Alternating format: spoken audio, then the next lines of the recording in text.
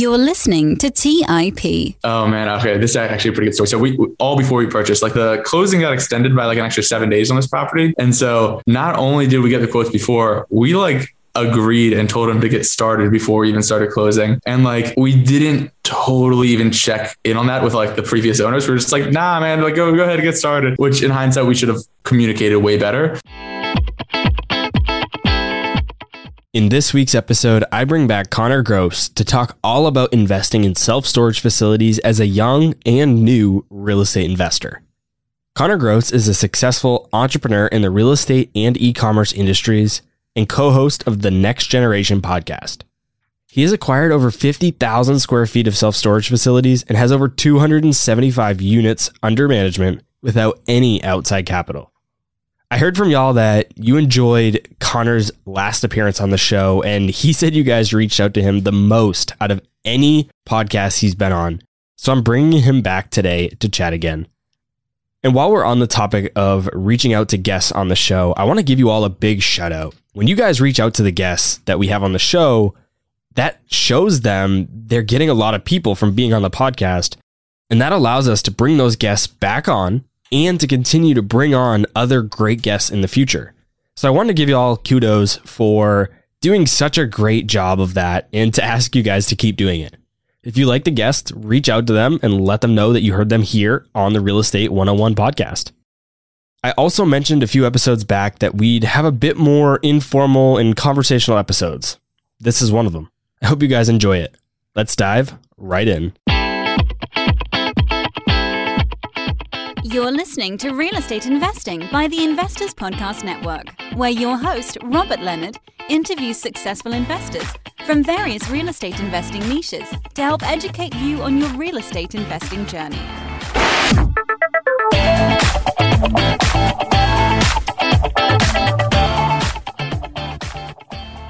Hey everyone, welcome back to the Real Estate 101 podcast. As always, I'm your host, Robert Leonard, and with me today, I bring back Connor Gross. Connor, welcome back to the show. Robert, thanks for having me, man. I'm excited to be back. It hasn't been all that long since we last chatted, but you've been busy and actually done quite a bit since then. So I wanted to bring you back on the show to talk about all those different things. When you were last on the show, you had just bought your first self-storage facility. Since then, you've increased the monthly revenue 127%, with 13% of your units still being unrentable. Give us an update on that property and walk us through what you did to get it to where it is today.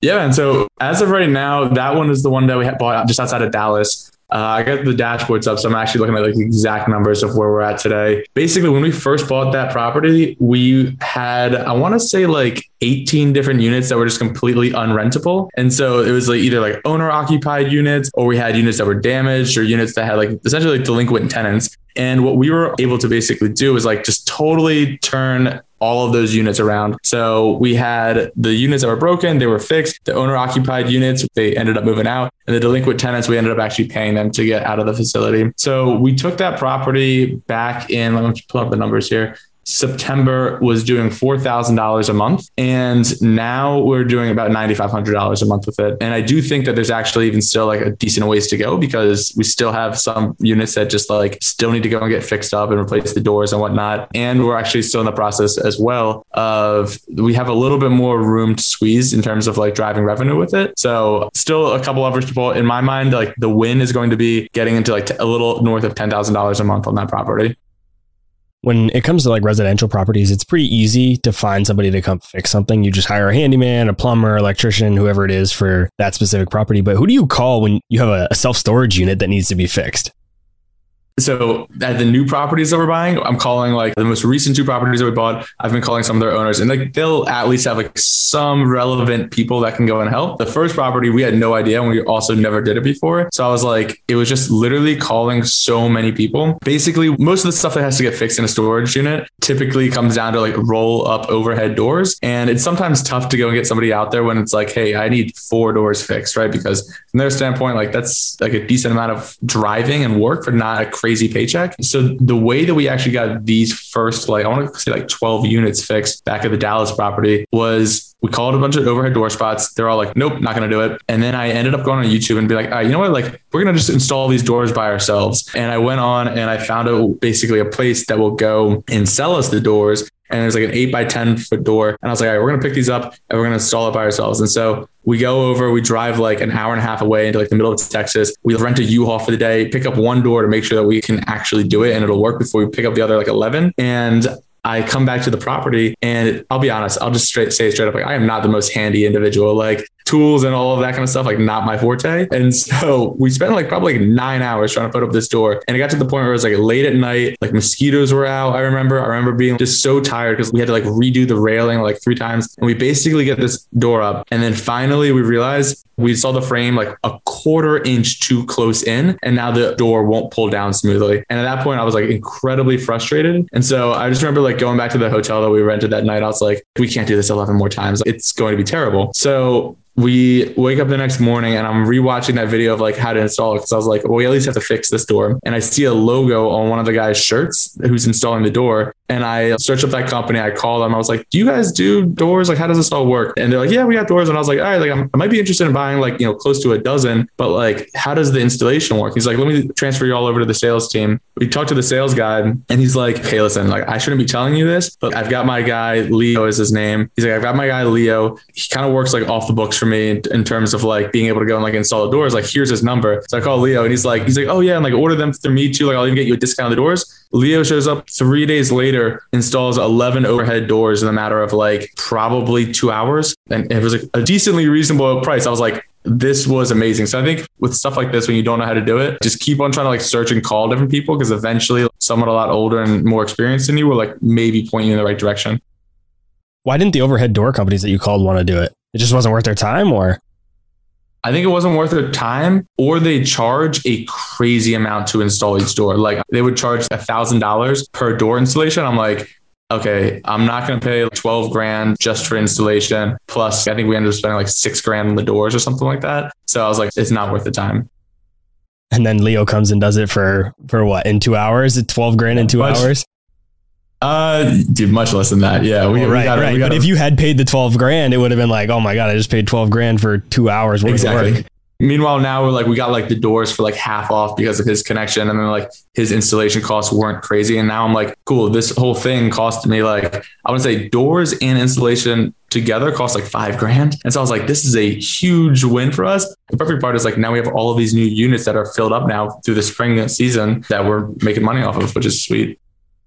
So did you fly into Dallas just to do that? I know you're always all over the place, staying in different places. Did you happen to be in the Dallas area at the time, or did you have to fly in for that?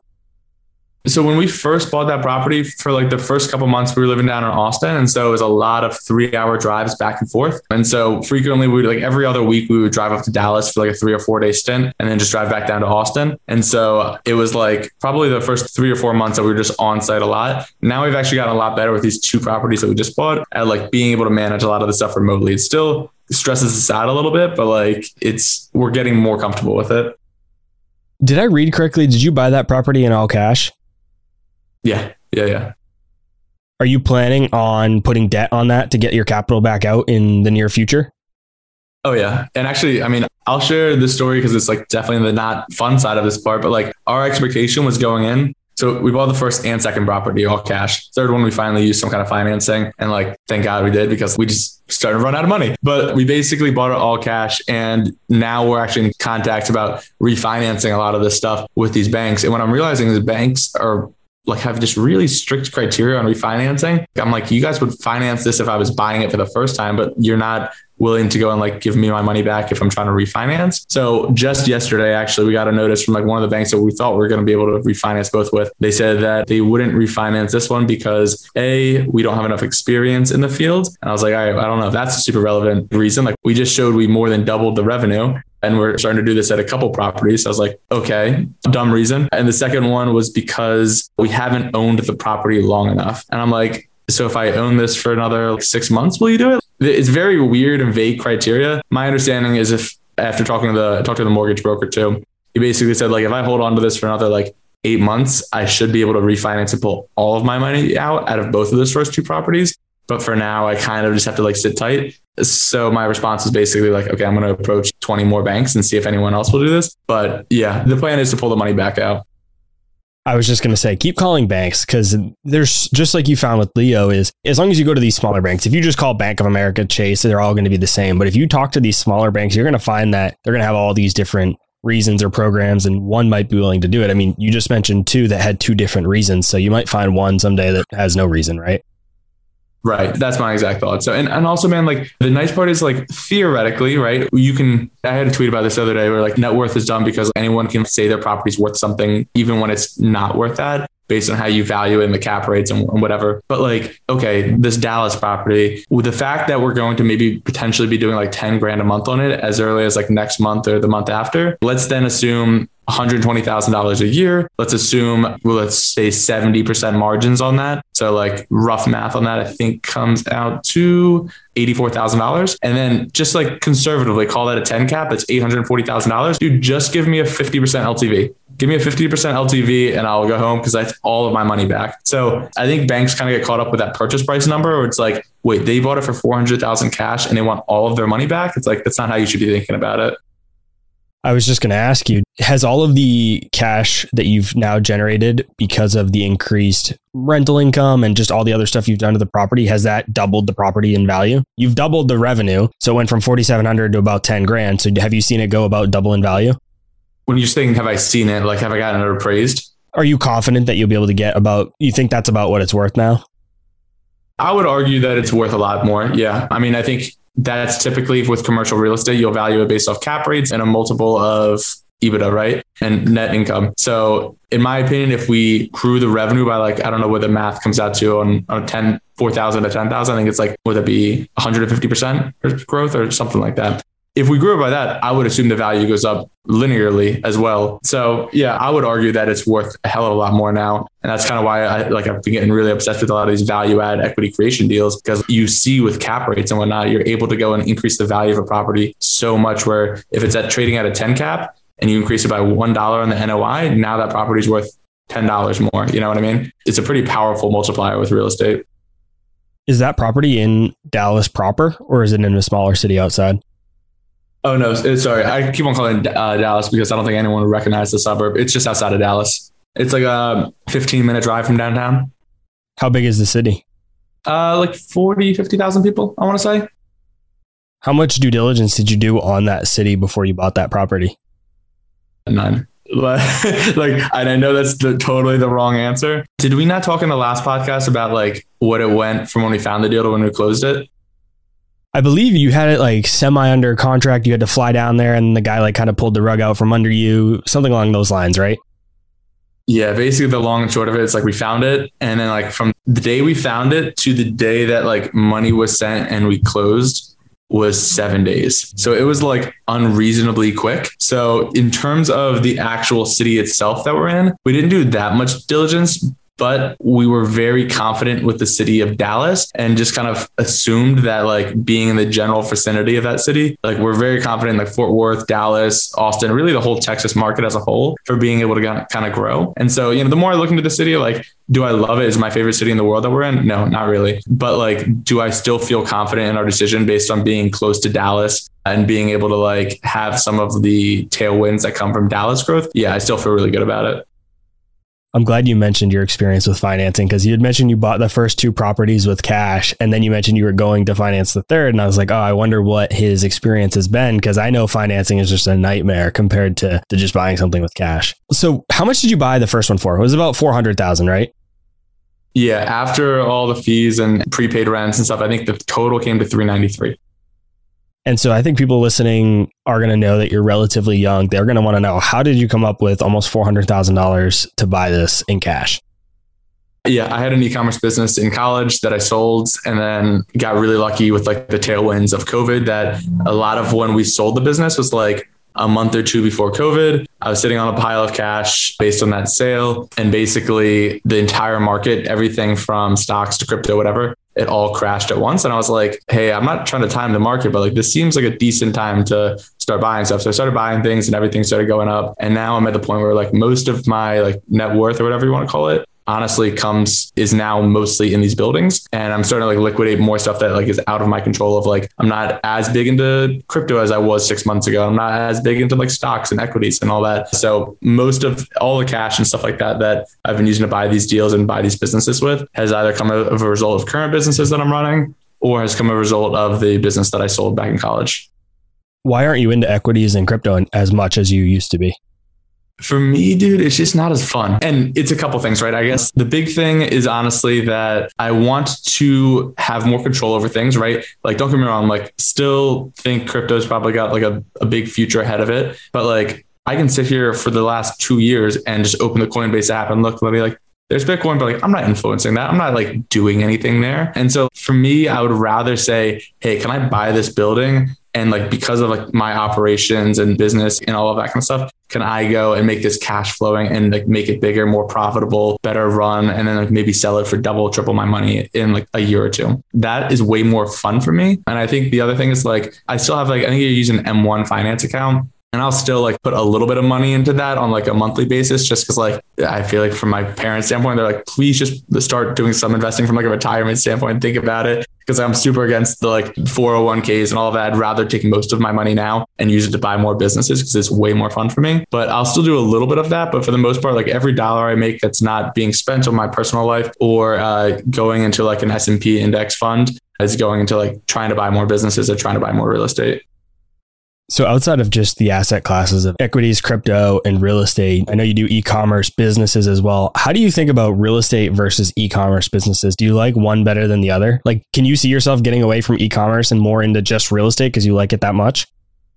No, I think I need both, honestly. And this is just my personality. So I think anyone listening to this and trying to decide their own path, like think about what you really like. From my standpoint, I think I really enjoy the real estate side of things because I've come to the conclusion that like you're competing against like, and big caveat here, there are some really smart players in real estate, but on the large of it, you're competing against sometimes not the most sophisticated operators, especially in the storage world. And so what I really like about that is like these things are predictable. There's a lot of institutional players in the space that makes it easy to go and get debt on things like this. You know, you're competing against the Ma's and Pa's of the world who are running these like small self-storage facilities. And what I like is like, if you just use a little bit of tech and a little bit of automation, you're light years ahead. So that's what I really like about the real estate side. It's like, it's predictable. It's kind of boring, but like it works. And like you can get, like you can take down some pretty big deals and like make some serious money with it without having to like totally invent some crazy product or do some crazy marketing campaign. So that's what I like about that. With the e-commerce stuff, I really like it because like I just know that I personally have like a creative muscle I like to flex a lot. And in the real estate world, I feel like that can often get lost. Don't get me wrong, like you can always do some creative marketing stuff to find off-market deals. You can always go and do creative financing to like structure things that both benefit like you and the seller of the property. But for the most part, it's pretty like cut and dry. Whereas like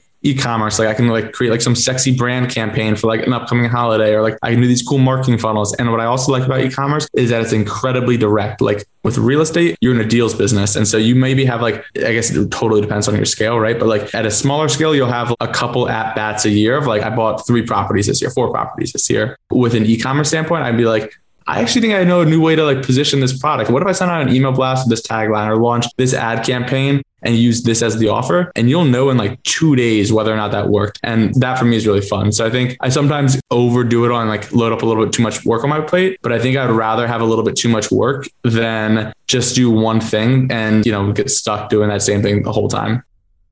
Let's take a quick break and hear from today's sponsors. The national sales event is on at your Toyota dealer, making now the perfect time to get a great deal on a dependable new SUV. Like an adventure-ready RAV4, available with all-wheel drive, your new RAV4 is built for performance on any terrain, from the road to the trails, and with plenty of passenger and cargo space, plus available tech like wireless charging, you and your entire crew can stay connected.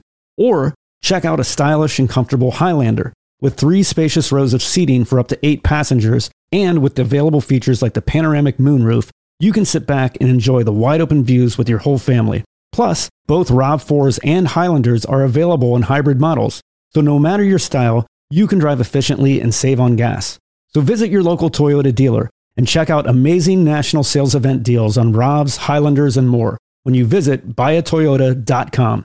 Toyota, let's go places. Buy low, sell high. It's easy to say, hard to do.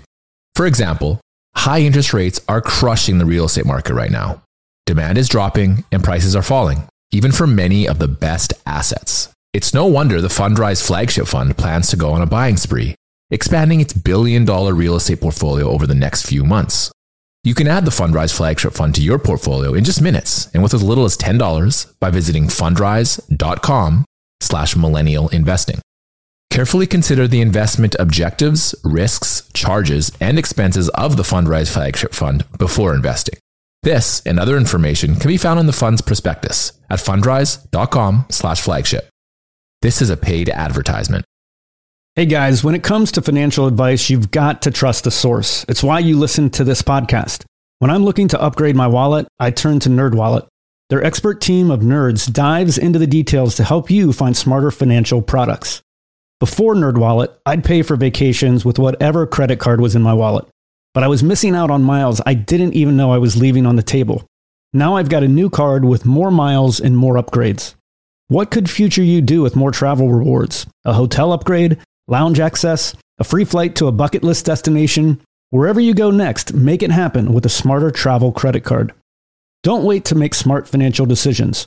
Compare and find smarter credit cards, savings accounts, and much more today at nerdwallet.com.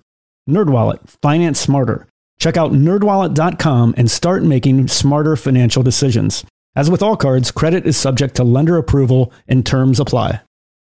All right, back to the show.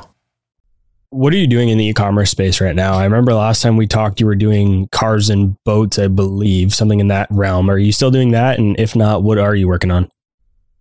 Yeah, same realm. And I sold one of the last ones like a month or two ago, basically just like a little like niche site that we had on the side. But no, right now it's still primarily like the car boat space, just doing like different things there that can basically scale up. What I like about it is that we're selling a lot of different products to both of those markets. And what I also like is that they often overlap a lot. So you can cross sell between a couple different brands. Can you give us examples of the type of products that you're selling? Oh, totally. Yeah. So like the company's called Respoke Collection, RESPOKE Collection. And we'll do like custom automotive artwork and things like that. And so it'll be like total custom designs where like, if you're really into like your car or your boat, we can do like a custom portrait or something like that of it. That makes like a pretty good like Father's Day gift, things like that. How do you get those made? Right now, we pretty much work with a couple 3PLs throughout the US and then also some like US based designers. So how it works is like you'll submit a photo of your car. We'll go and make like a graphic rendering of it. And then like it makes a great gift for like your garage and things like that. And they'll print it on like canvas or frame prints or whatever. And so you're not doing any of the fulfillment. You're really kind of just the front end marketing engine of it. 100%. Yeah. Trust me, my friends riff from me all the time where they're like, Connor's just out here drawing cars. No, it's a lot more of we do like the ads and email blasts and things like that. And then we work with different partners to kind of go and fulfill the actual products. What are you finding that works for marketing if you're not building a personal brand, which I follow you on Twitter. So you're not really building a personal brand in the sense of like, hey, I'm a car expert, follow me for all this car stuff, and then driving those people to this e-commerce site. It's more organic just through the branding of the e-commerce site. So I'm curious, what are you finding that works for that?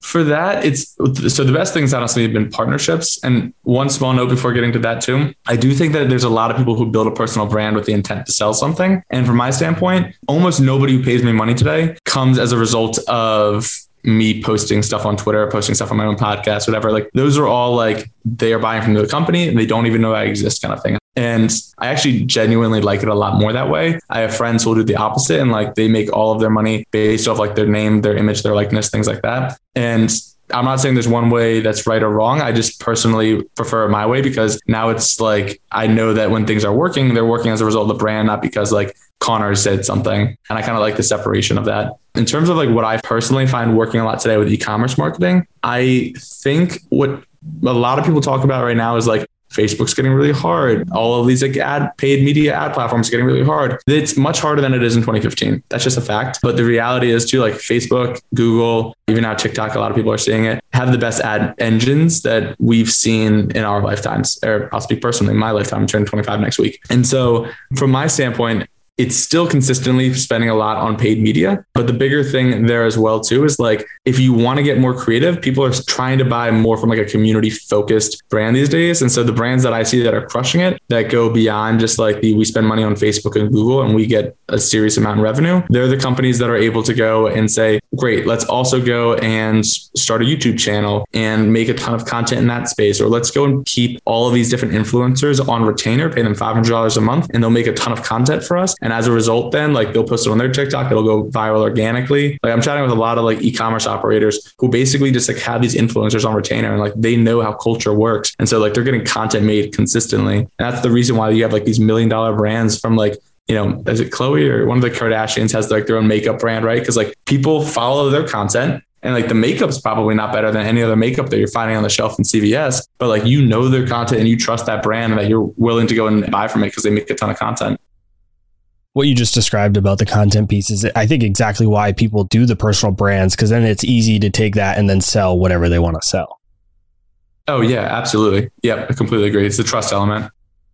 But I tend to agree with you in the sense that I'd rather sell something under a business brand than under my own personal brand, mostly just because I think if I were to ever start a business like that, I'd want to sell it at some point, and it's much harder to sell it when it's tied to you personally than it is if it's just a brand.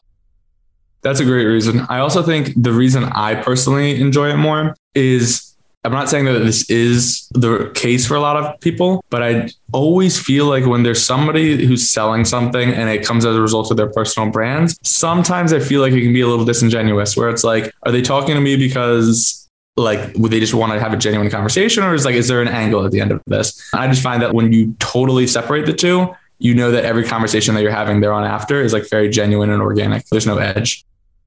Yeah, I completely agree. And a lot of people that build personal brands often sell only the certain types of products like coaching, online courses, ebooks, things like that. And there's nothing wrong with that. I have a couple of those myself. Like, I don't think there's anything wrong with that. But at the same time, I think if you want to build like a real e-commerce business, it's tough to do with just a personal brand, at least the way most people do it right now. Totally agree. Also, like on like all the coaching and course stuff, this is 3 years ago. If you asked me to buy like a $300 course from somebody who's like, you know, a great real estate investor, I'd be like, it seems like a scam. Meanwhile, I'm paying like $250,000 to go to college that like teaches me nothing. So like, definitely there's two sides to that coin. Now, I think if you ask me, I've like taken more courses and like bought digital products from people in the space that I really do trust. And I'm like, okay, I spent $300, but I also just saved 3 months of time because I immediately know how this works now. So I'm actually like, I'm way more into it than I was before, but I just don't know if it's for me personally in terms of like starting and launching one. What are some of those resources you've bought that you found valuable? The one that I'm specifically thinking of is Steph Smith. She has 2 books called Doing Content Right and Doing Time Right, I think, on like productivity and creating content. And then the other one that I bought was from Daniel Vassallo, kind of talking about like the nuances of like how to go and like grow and scale up your Twitter following. Both of those I found to be really, really valuable. I'm surprised you mentioned those two. I'm actually familiar with the Steph Smith one. I'm not with the second one, but regardless, I'm surprised that you mentioned those because they're all about growing content and building your audience. And we just talked about how that's not something you're trying to really do for a business perspective. So I'm curious why you picked those and why you want to grow your audience. For what it's worth, I think they apply beyond the personal side of things too. Like I've taken a lot of that kind of stuff and I've applied it to different businesses and whatnot, where like now I know a little bit better on like how to actually go and rank for things in SEO, to go and optimize some of the e-commerce brands we have. And also like specifically on the personal brand side, I guess the easiest way to describe it is building a personal brand on any of these social platforms is the biggest indirect ROI you'll ever see, period. Like point blank. What I mean by that is, let's take it back to the e-commerce stuff for an example. I spend $1 on Facebook. Facebook gives me $2.40 back, right? So that is a super attributable ROI. It's why marketers are getting lazy these days, because they can see it being like very cut and dry. And like they think this is good marketing. Spend $1, get $2.40 back. What they don't see are the long tail impacts of how to go and grow a brand. I was doing actually another podcast like a month ago, and I told the guy, I said like, listen, if I wanted to for one of my brands, I could go and make $100,000 in the next 10 days. The way I would do it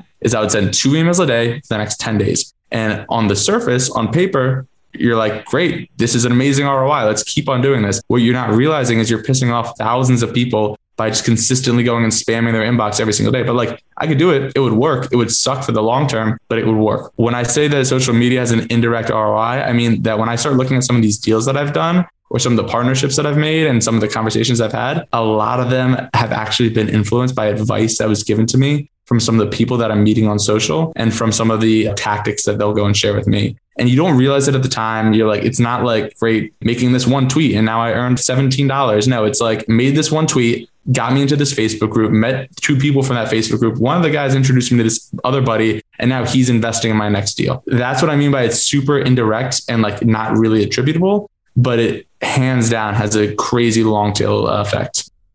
You and me met on social media. Yeah. And I will say as well, like anyone listening to this right now, I've been on a bunch of podcasts. I host a bunch of podcasts. Like this is also what that podcast, I think I messaged you afterwards. I was like, more people have reached out to me as a result of this podcast than any other podcast I've been on, which has been pretty cool. Yeah. Kudos to everybody that's listening. Connor did text me or tweeted at me after and did say that. So kudos to everybody that's listening. When you were going to get started into real estate, what resources did you use to learn? Why did you decide on self-storage? What resource did you use that pointed you that direction? Was it Nick Huber on Twitter? What got you there? And then when you decided on self-storage, how did you even learn about it before you did it? Yeah. So a lot of the stuff was Nick Huber on Twitter. So the way we started was we basically sat down and there's my partner, Gio, and I, and we're like, we want to do real estate. Cool. What do we want to do in real estate? Like what asset class, what location, whatever. And we basically started thinking, where should we go and invest? I think we started geographically first more than anything. And like neither of us were super tied to a state, but we started doing a bunch of criteria around like, okay, we don't want to be in a place that's like crazy declining growth. We actually, this is a weird metric, but, and I hope it doesn't offend anyone, but like we totally wrote off any Democratic states. Just from day one, we were like, we're not going to go and invest there. We're going to go in all Republican states. Cause like the reason is because it's landlord friendly in Republican states, not really in the political piece. It's just the landlord tenant friendly laws.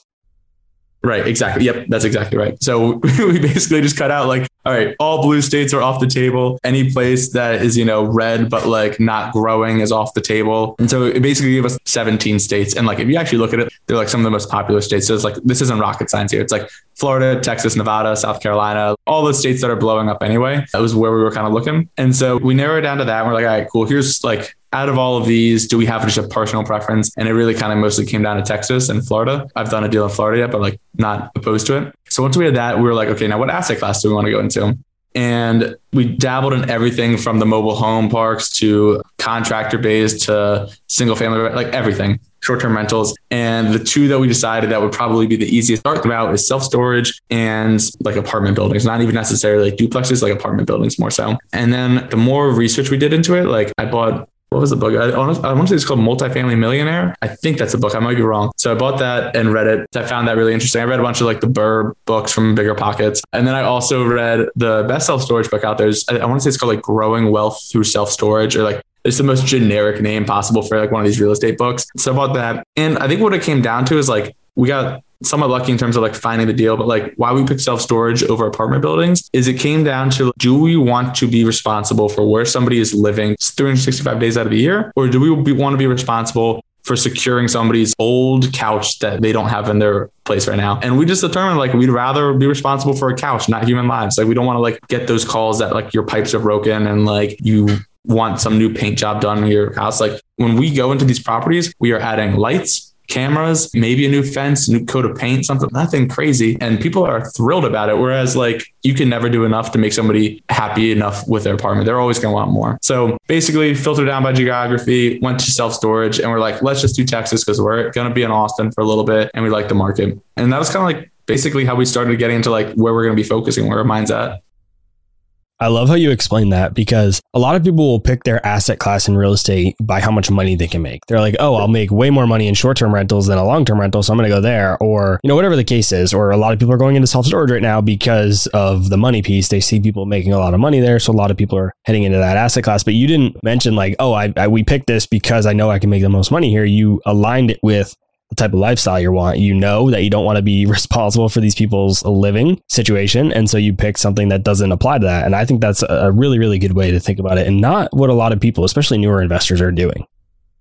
Yeah, I think one more note, like on the money piece, because like only reason we're doing this stuff is for the money too, right? Which is a factor. The one other piece is the difference between institutional investors between those two asset classes that I was describing is night and day. So like when I'm going, like let's say we want to buy an apartment building, like we would have to compete against like people with a lot of money because like a lot of people want to buy apartment buildings, right? Like there's very few people who own one apartment building. If you're buying apartment buildings, like you have a lot and you're trying to build out a portfolio. Compare that to self-storage. I know it's a really hot asset class in the last 3 or 4 years, but like 90% or so of the operators in self-storage are mom and pop businesses. And so they actually do only own one. And so you're typically dealing with maybe like a less sophisticated seller. You're not competing against as many people when you're going and try to buy these properties. So it's just like it's a different competitive landscape as well. I saw you posted a picture on Twitter. It was a before and after picture of some exterior painting that you did on one of the self-storage facilities that you own. Was that your first one in Dallas or was that your second or third one that you did? That was the second one. We bought it over in Midlands, very, very big oil town in Texas. So I'm learning a lot about West Texas, but yeah. What'd you think about the paint? It looks awesome. So I wanted to ask you, we mentioned this before we started recording the show, but I'm looking at some self-storage stuff and even I was looking at a car wash too. And I think it'll be similar in terms of paint. I was curious, how much did it cost to paint a self-storage facility? That was 20 grand. So it was, I think the total is like, I want to say 21,000 square feet. I forget the linear, they measure it all based on linear square feet, but it cost about 20 grand. And that also included like the big thing with paint is like how they prep it. So like the guys were out there, the whole project took like 3.5 weeks. I want to say the first 2 weeks was just prepping. So it's like pressure washing down the facility, scraping off flakes of things, like filling in cracks with caulk and whatnot. And then the paint itself only took like a week. So it was a decent investment, but like it looks so much better compared to what it looked before. If anyone wants to check it out, just go, I tweeted it somewhere at C_grow. And like, it's literally went from like puke yellow to like not puke, like gray and blue. Like it just looks like decent now. I'll put a link to the photo and your tweet in the show notes for anybody that's interested in checking it out. But yeah, I mean, it looks like an entirely new facility, basically. And I've had my personal residence painted a few times and I'd leave in the morning when the painter gets there and I come back and it looks like he has nothing done. And I'm like, what the heck is he doing all day? But what he's doing is prepping. He's prepping the walls. He's doing what they call cutting. They're getting all their lines set in. It looks like he's basically done nothing. And then I'll come back from dinner like 2 hours later and everything's done. And I'm like, you just went, it's so exponential. They go from nothing to like everything done so fast. Yeah, exactly. It's all in the prep. I will say as well, anyone who's like in the process of renovating any property or facility they bought, the biggest learning that I've had in this entire ordeal is any references, like that's gold, but also just try to get as many quotes as humanly possible. So I told you it cost 20 grand. The reason we went with these guys is because the previous property manager really vouched for him and said that he's like a really good guy. And like I met him a couple of times, had a phone call, really liked him. But as we were getting quotes, so we got 9 quotes on this paint job. The quotes ranged from $14,000 to $34,000. So like pretty drastic range. We ended up going with the guys in the middle because they had great references and whatnot. And I've also learned the hard way to just not always choose the cheapest thing every time. But yeah, I would definitely say get quotes because like if you get one quote and it's coming back at $34,000, you're like, I guess this is the only thing that we can do, you know? Did you get those quotes before you purchased the property or was this afterwards? Oh man. Okay. This is actually a pretty good story. So we all before we purchased, like the closing got extended by like an extra 7 days on this property. And so not only did we get the quotes before, we like agreed and told him to get started before we even started closing. And like, we didn't totally even check in on that with like the previous owners. We were just like, nah, man, like go ahead and get started, which in hindsight, we should have communicated way better. So the downside is if anyone owns a self-storage facility and they're in the process of like getting all of their units pressure washed, make sure you're using like tape or sealant on the units. Because on day one of them going around, we got a phone call from the previous owner like, hey, are you guys pressure washing the facility? And we're like, oh yeah, like just wanted to get an early start. Like we know we're closing in like, 2 days. So like wanted to like get a jump on this thing. And he's like, yeah, our biggest customer just called saying that you flooded their unit. And I was like, oh no. So like the car dealership down the block, he has like 5 or 6 units with us and basically said that like we flooded their unit because it went through one of the back units or whatever. So we took care of that. Like we had a call, like you're comping them and stuff like that. Like we're taking care of it. But yeah, as a result, it basically led to like, we got started a week earlier, which meant like that was great because now we can start marketing this facility and filling it up more as like this brand new, like renovated unit and facility. But yeah, when we first owned it, I was like, how did this possibly happen day one?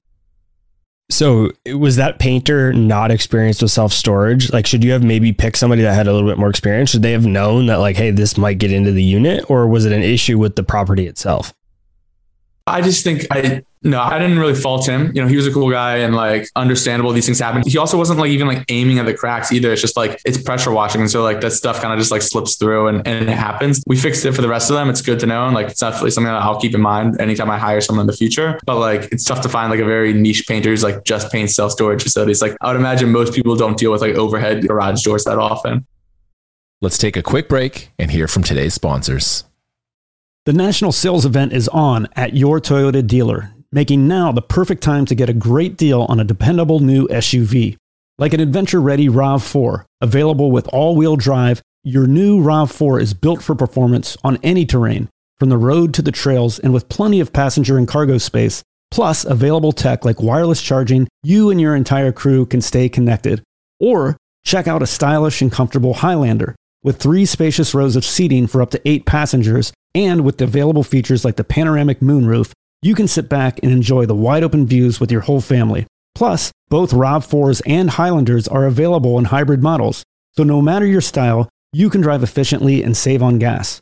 So visit your local Toyota dealer and check out amazing national sales event deals on RAVs, Highlanders, and more when you visit buyatoyota.com. Toyota, let's go places.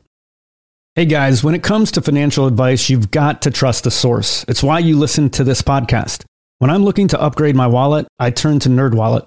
Their expert team of nerds dives into the details to help you find smarter financial products. Before NerdWallet, I'd pay for vacations with whatever credit card was in my wallet. But I was missing out on miles I didn't even know I was leaving on the table. Now I've got a new card with more miles and more upgrades. What could future you do with more travel rewards? A hotel upgrade? Lounge access, a free flight to a bucket list destination. Wherever you go next, make it happen with a smarter travel credit card. Don't wait to make smart financial decisions. Compare and find smarter credit cards, savings accounts, and much more today at nerdwallet.com. NerdWallet, finance smarter. Check out nerdwallet.com and start making smarter financial decisions. As with all cards, credit is subject to lender approval and terms apply. Your business was humming, but now you're falling behind. Your teams are buried in manual work, taking forever to close the books. And getting one source of truth is like pulling teeth. If this is you, you should know 3 numbers: 37,000, 25, 1.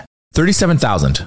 That's the number of businesses which have upgraded to NetSuite by Oracle. NetSuite is the #1 cloud financial system, streamlining accounting, financial management, inventory, HR, and more. 25. NetSuite turns 25 this year. That's 25 years of helping businesses do more with less, close their book in days, not weeks, and drive down costs. 1, because your business is one of a kind. So you get a customized solution for all of your key performance indicators in one efficient system with one source of truth. Manage risk, get reliable forecasts, and improve margins. Everything you need to grow, all in one place. Business owners know the power and simplicity of using one tool for things such as scaling up their business, adopting new business models, and easily viewing real-time analytics on one interface. NetSuite offers the unprecedented ability to make all this possible. Right now, download NetSuite's popular KPI checklist, designed to give you consistently excellent performance, absolutely free at netsuite.com/mi. That's netsuite.com/mi to get your own KPI checklist. netsuite.com/mi. All right, back to the show. Did you build in the quote for this painting into your acquisition price and kind of your business plan before you bought it? Yeah, we're thinking it's going to be like 50K CapEx, something like that. So like in my mind, like we bought the second facility, 600,000, estimated about 50K CapEx. What that basically looks like, rough math, is what do we spend so far? It's going to be 20 grand for the paint, 5 grand for all new lights, another 5 grand for all new cameras. And that includes installation too. So that's 30 grand, about 15,000 for an installation and an automatic gate, and about 5,000 for landscaping. And so far, like we're pretty much on the money for all of that so far. Trying to think if anything ran over that we weren't expecting. Not really. Like we didn't even have to replace a bunch of doors or anything. Like the structural part was in pretty good shape. They just got a new roof. So once we spend that 50 grand, it should be pretty easy after that. The last big things are, we just finished the landscaping. Last big thing is really just the gate now. You mentioned that the previous property manager kind of vouched for the painter. So are you guys self-managing all of these self-storage facilities now? So we have a call center that we use who goes and basically handles all of the inbound tenants. We have an in-house virtual assistant who's based over in the Philippines, and she basically coordinates any kind of like boots on the ground operations that need to go and be taken care of. And then we'll have a boots on the ground hire at every property where they'll go by once a week. And they'll basically say, these 4 units need to be turned over, like verify that these tenants have like locks on their unit. Maybe like somebody missed a payment. Okay, put an overlock on that unit. So there's kind of like 3 roles of like customer interaction, facilitation between customer interaction and boots on the ground, and the actual boots on the ground person. So right now we're doing pretty much all the management in-house with those 3 resources. How did you find the boots on the ground person?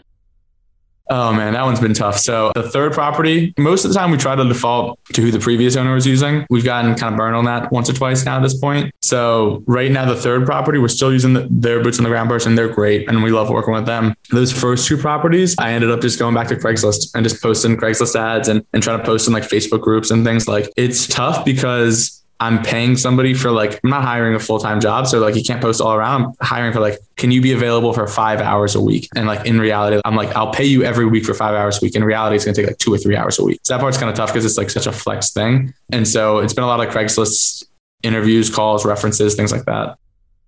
You should go on like care.com or Thumbtack or something like that and look for like stay-at-home moms. Like I know there's probably a ton that would easily do that, and they're probably relatively affordable, and they have the flexibility, most importantly.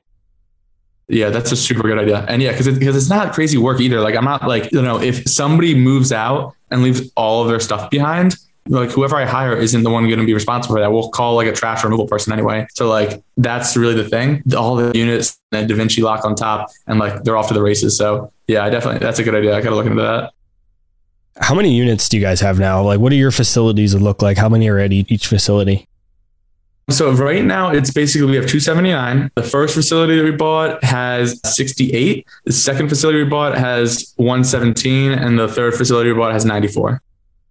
Would you go, now knowing what you know now, would you not go lower than any number? Like if you had to do it again, would you not buy the 68 now that you've done roughly 100, or would you still go lower than 68? Like what if somebody's listening to this, they want to buy a self-storage facility, maybe they don't have enough capital to buy something that's 50 or 100 units, but maybe they get 25 unit little self-storage facility. Is that something that's even worthwhile, or should they just wait till they can do something bigger?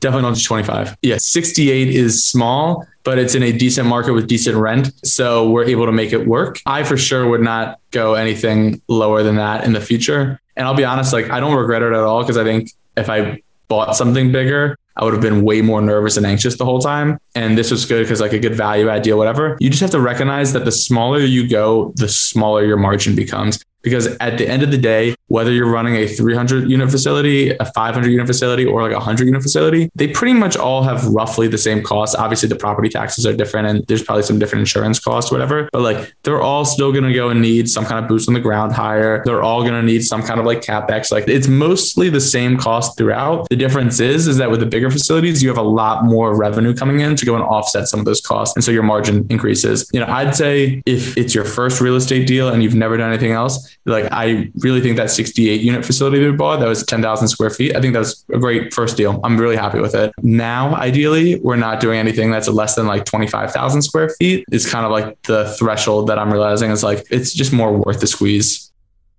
I found a very small car wash. I'm interested in car washes too, and only mostly the self-bay, not the really drive-through automated ones. And it's really cheap, but it's in a really small town. And I'm just like, I don't know if the squeeze is worth it. I just don't know if it's going to take all my time and it's going to be actually worth what it gets out of it. And so I'm kind of thinking the same thing with this self-storage asset class.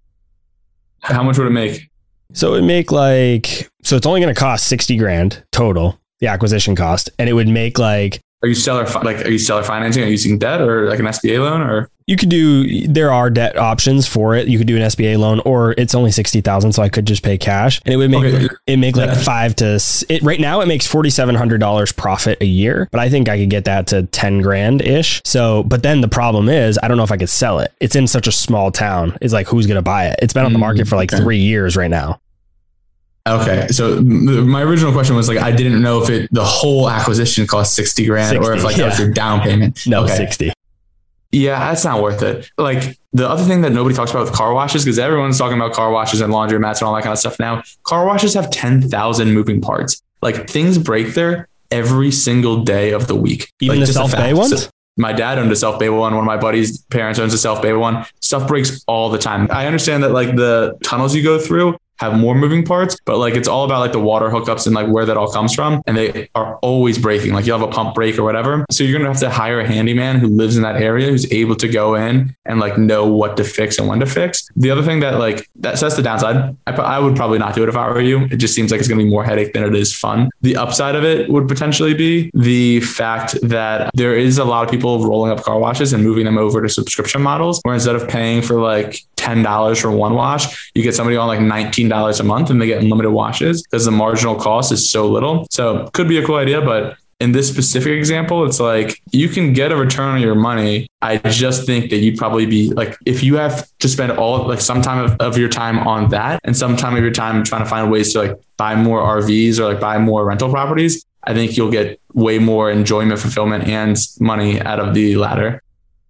Yeah, I agree. That was the exact kind of thought process that I went through. I was like, I can rent my RV for like 2 or 3 weeks and make more money than that car wash will make in the entire year. And my big concern, so I just don't think that the juice is worth the squeeze. But also my biggest concern was I just don't think I'd be able to sell it. Even if I made it worth we talked about the valuations and cap rates and NOI. Even if I made the NOI significantly higher, kept the cap rate steady and doubled or tripled the value, nobody's buying it at 60,000 in this town. Definitely nobody's going to buy it for 180,000, you know?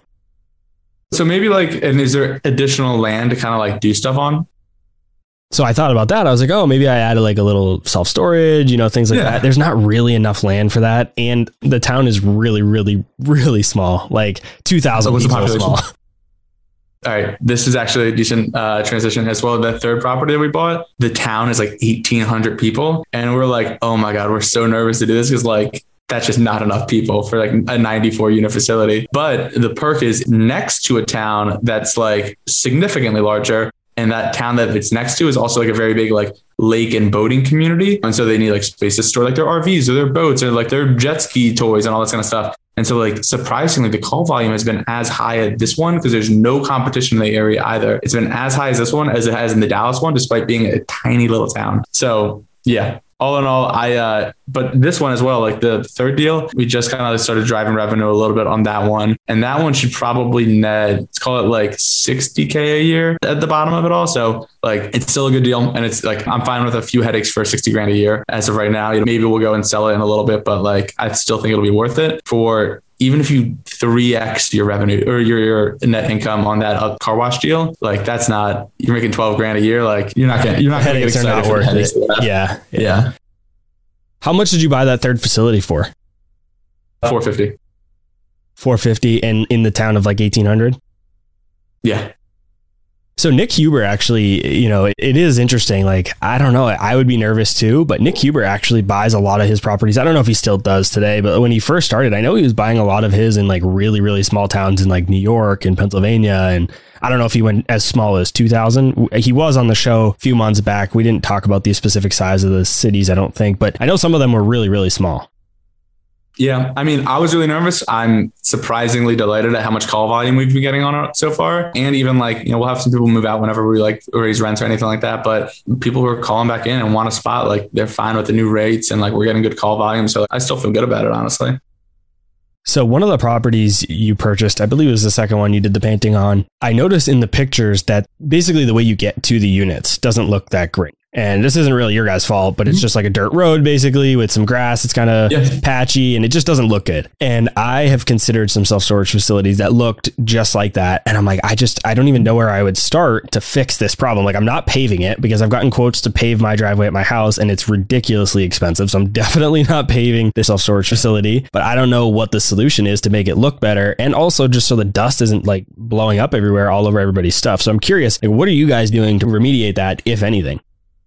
All right, I'm going to give you the short answer, then I'm going to give you the long answer. Short answer, nothing. We're keeping it exactly how it is. The long answer is, so you're from New Hampshire? I'm from Jersey, lived up in Boston, partners from Rhode Island, all Northeast boys, right? So like the thing that we realize is like very pampered and like for all this kind of stuff to look super nice. And so when we see stuff like that, we're like, doesn't look too great. Like we talk to tenants, we talk to old property managers. We're like, what do you think about this? They're like, oh, the ground? Like, that's no big deal. We're like, yeah, but what about dust? They're like, bud, this is West Texas. Like, no matter what you do, like, you're not getting this dust out of here. And so we're just like, okay, like, so you're saying you don't care? They're like, absolutely not. I drive over that thing with my Ford F-150 and like, it's no problem. And I'm like, all right, I guess I'm just going to leave it. And like, we talked, like, I thought this was going to be a huge project. And I'm like getting all these quotes and things like that. And yeah, they're not cheap. That's for sure. You know, you can do some gravel stuff to like fill in some potholes if there's potholes and whatnot. But like for the most part, no one in Texas or any of these states that we've been buying this stuff in seems to care at all.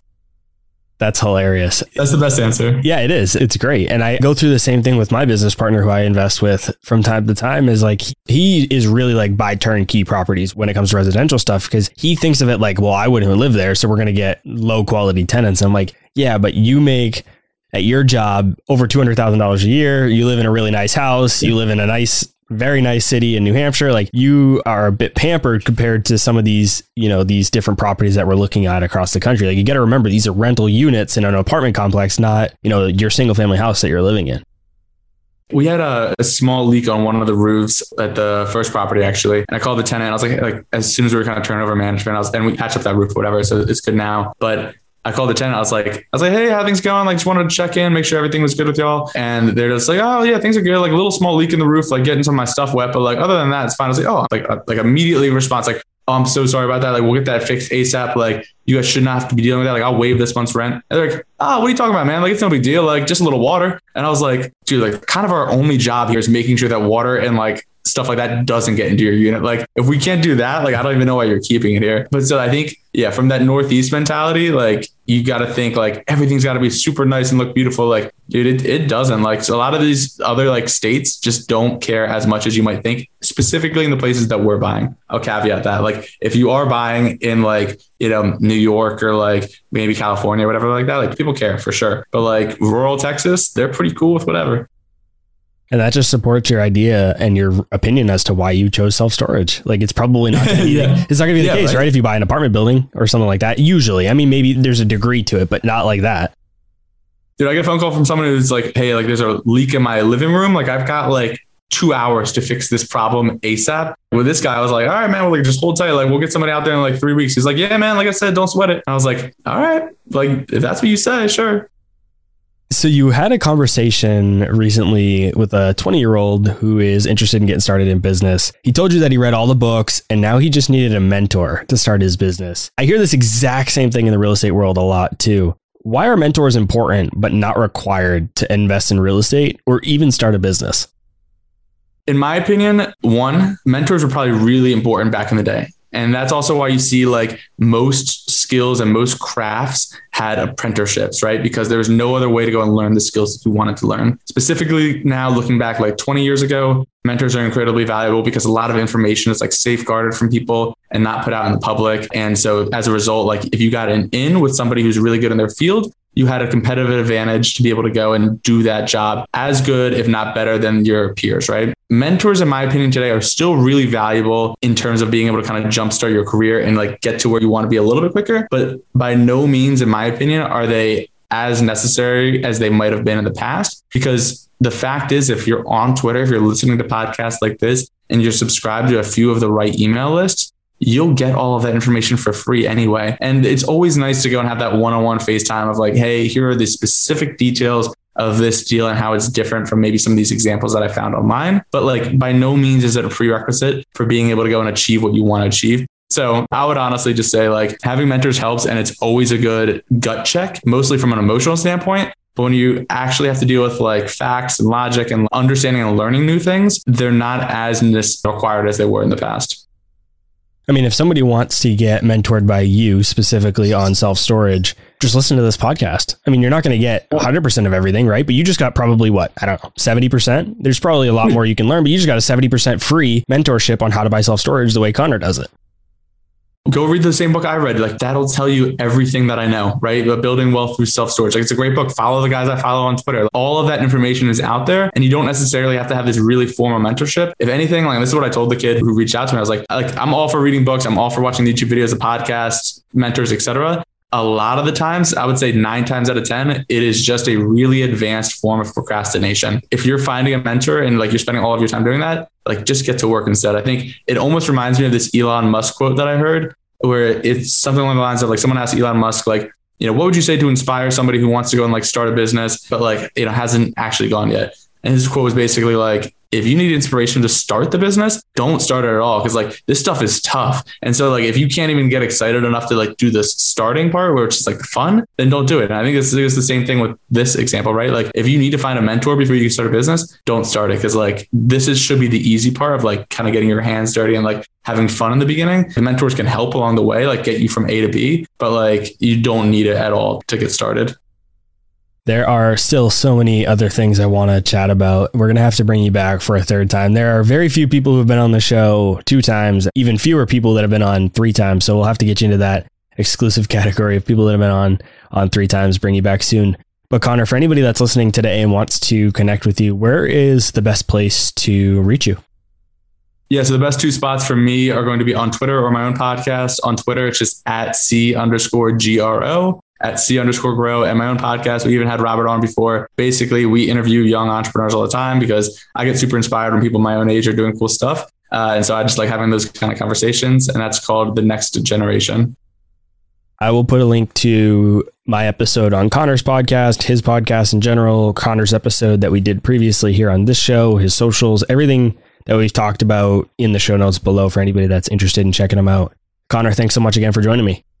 Man, it was a pleasure. I always love coming on. All right, guys. That's all I had for this week's episode of Real Estate Investing. I'll see you again next week. Thank you for listening to TIP. Make sure to subscribe to We Study Billionaires by the Investors Podcast Network. Every Wednesday, we teach you about Bitcoin, and every Saturday, we study billionaires and the financial markets. To access our show notes, transcripts, or courses, go to theinvestorspodcast.com. This show is for entertainment purposes only. Before making any decision, consult a professional. This show is copyrighted by the Investors Podcast Network. Written permission must be granted before syndication or rebroadcasting.